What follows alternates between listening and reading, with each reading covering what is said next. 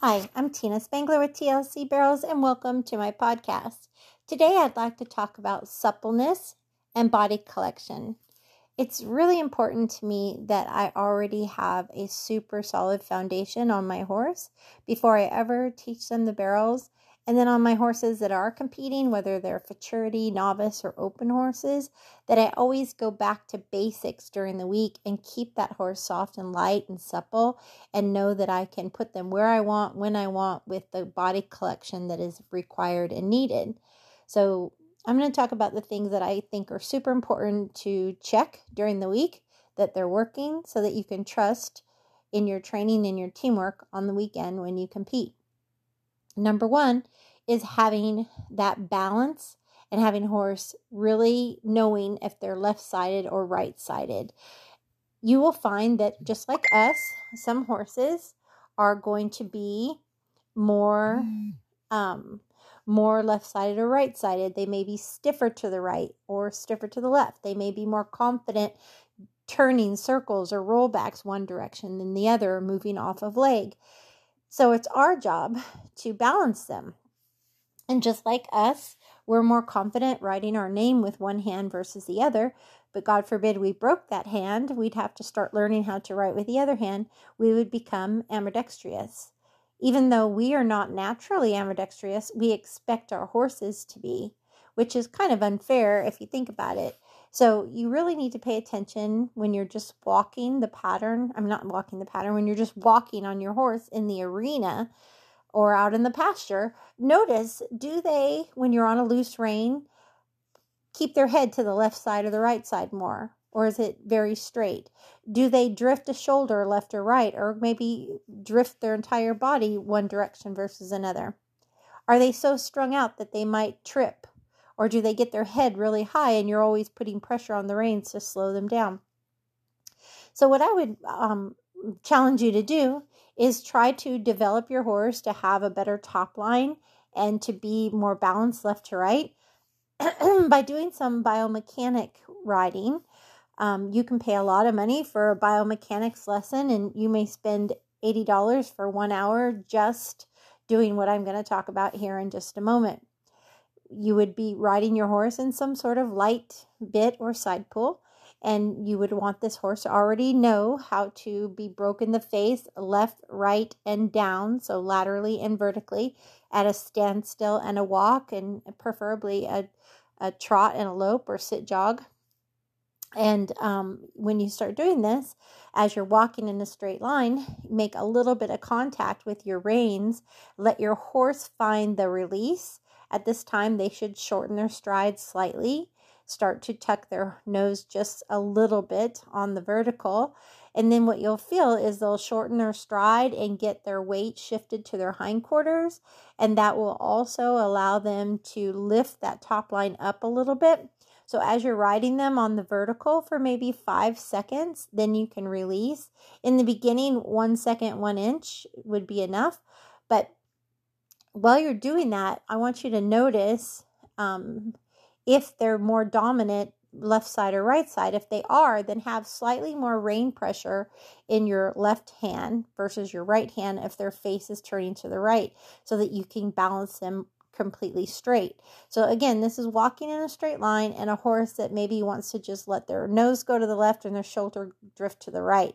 You would then apply your hand and leg accordingly, a little bit of right rein and maybe a little right leg, and try to balance them between it. So let's say you have a half ounce of left rein pressure, you might have 1 ounce of right rein pressure. And if you have a half a pound of left leg pressure, you might have 1 pound of right leg pressure. So you may have to overcompensate if they want to drift their nose left and their shoulder right. So you may have to have slightly more pressure on the right side. And as you're walking, release it every so often and see if they'll hold that balance. If they won't, ask them again. So what you're trying to do is develop a horse that knows how to carry themselves and be balanced from front to back and left to right. And that's our ultimate goal. And a lot of times people don't even think about it when they're riding. They just kind of loose rein and let their horse, be strung out and trip and all of that. But a lot of times your farriers will even say to you, When you're long trotting, don't let the horse just long trot on a loose rein and catch their shoes or whatever. They may want you to ride a little bit more collected because some horses can overreach. Of course, it depends on the horse and the shoe job and all of that. But you will find if you have them a little bit of contact when you're post trotting, they're less likely to misstep and overreach and catch a shoe. So ultimately, the more you teach your horses to ride balanced left to right and front to back, you're going to develop a horse that is much more balanced in time as they start to go faster. And if you do this at a walk, they're going to learn how to carry themselves, and they're going to be a lot stronger and more balanced when they go fast, and they're going to keep themselves from injury because they know how to be collected and have balance versus be strung out and not know how to carry themselves correctly. So I think that's a really important thing as you should do when you're riding, and you can even make a game out of it and on alternate sides. You can ask them to ride up into the bridle slightly on the vertical with two hands and your seat. So you're looking for three things. When you make contact with both reins and you sit deeper in the saddle and add a little bit of your leg, you're looking for the horse to shorten their stride, shift their weight to their hindquarters. As they tuck their nose, they'll also lift their top line. So technically that's four things. So those four things need to happen. And now you're going to add a fifth element, which would be I'm going to ask my horse to vertically collect and shorten the stride and lift that top line and shift the weight to hindquarters. But I'm also going to ask them to give their nose left for 5 seconds as well. And then I'm going to release and give them a complete release and feel that power walk, that extended walk. Then I'm going to collect them again vertically and feel the collection again, shorten stride, break in the pole, lift the top line, shift the weight to the hindquarters. Now I'm going to apply a little bit more right rein. I'm still going to have left rein, but I'm going to apply a little more right rein where I can see their right eyelashes or right eye. And now I'm going to add that for 5 seconds. And then I'm going to release everything and let them have that extended walk. And you'll be surprised just by doing little things like that, biomechanically teaching your horse to extend and collect and be super light to you. It's almost like yoga or Pilates for both you and your horses, because you're really working on core of collecting and inhaling kind of your muscles, tightening everything, and then releasing everything.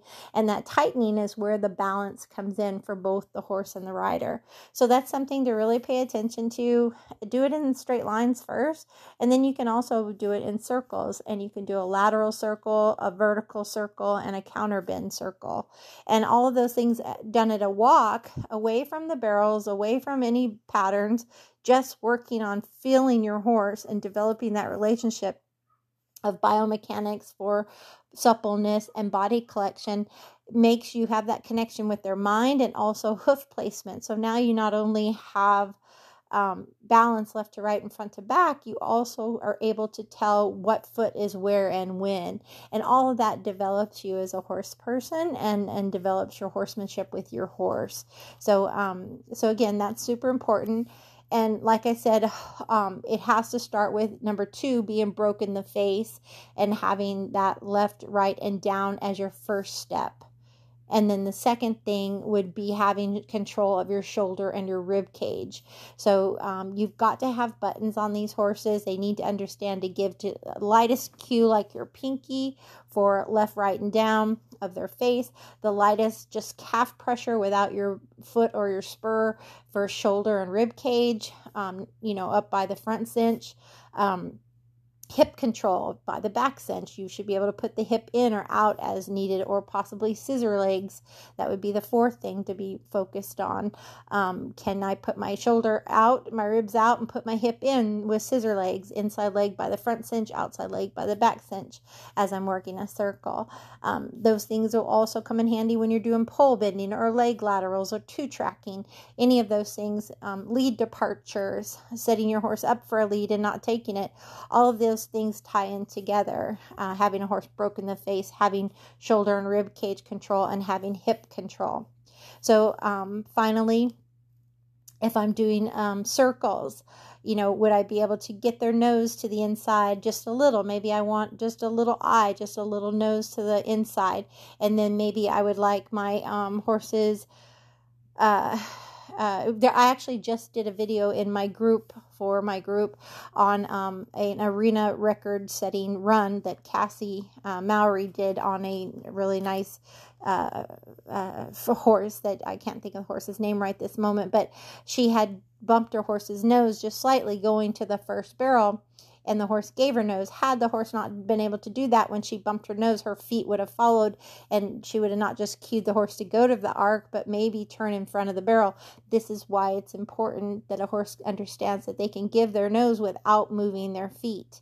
So it's important to be able to do something like that. It's also important when she went in to rate her barrel, right when she sat down, she made contact with both reins to put her horse on their hindquarters. Had she not taught them to give to rein pressure and to shorten their stride from her seat in two hands, the horse would have blown off her cue and went by the barrel. So once again, this comes down to foundation and having everything established at the slow speed of walk, trot, and lope before you ever run the barrels. So again, those are all really important features to have. The next thing I like people to really consider is that all of that requires a lot of contact riding. When you're trying to make a horse be supple and have body collection, you're doing a lot of give and take and contact, whether it be one hand or two hands or your seat or both legs or one leg. It's a lot of contact riding. But then I'd also challenge you to say, can I ride my horse 80% with my body, my eyes, my voice, my shoulders, my hips, my seat? Can I do my work just that way? Will my horse extend and collect off of those aids? Can I do a circle off of those aids? And then only using my legs from my calves down, my calves and my feet, 18%. And finally, only 2% being my hands. So every time you ride your horse, if you ever find yourself gripping really hard on your reins, you're obviously not doing the 80-18-2% challenge that I just mentioned. You're definitely reversing that and doing too much with your hands and not enough with your body, eyes, energy, and voice. So I like to use my 80% of eyes, voice, energy, and body as my biggest cue. I'll sit up for go, sit down for rate, turn my body for turn, look at my quarter turns. I use my legs for impulsion or to shape a horse where I might need them, maybe inside leg going in to soften the ribs or outside leg coming out to square up the shoulders. And my hand should just be guiding and just be give and take at all times. So anyways, I hope you enjoyed this podcast. Never ever doubt that you can spend 80% of your riding on foundation, on suppleness and body collection, and only 20% on maneuvers. The better you have connection of buttons and a horse that understands your timing and feel of give and take, pressure and cues, the better your relationship will be, especially when you're going fast, that you can trust that teamwork. So spend that time doing that type of work. You can spend less time on the pattern and more time on the dry work and the fundamentals, and you will find the relationship and the advancement will come. Remember, you want to put in a 1D effort in order to get 1D results. And that means you need to practice and you have to work at it and you have to make sure everything is handled from the horse's foundation, your fundamentals, diet, care, conditioning, perfect practice, entering for experience and timing under pressure. And above all of that comes the mental game for you and your horse. Not just being able to physically do it, but emotionally and mentally being focused as well. So I hope you enjoyed this podcast, and remember to always believe to achieve, work at it. Even if you just make 1% improvement each day, that's something. And just always believe in yourself. Know your passion and your purpose. And God bless everybody. And as always, ride with heart.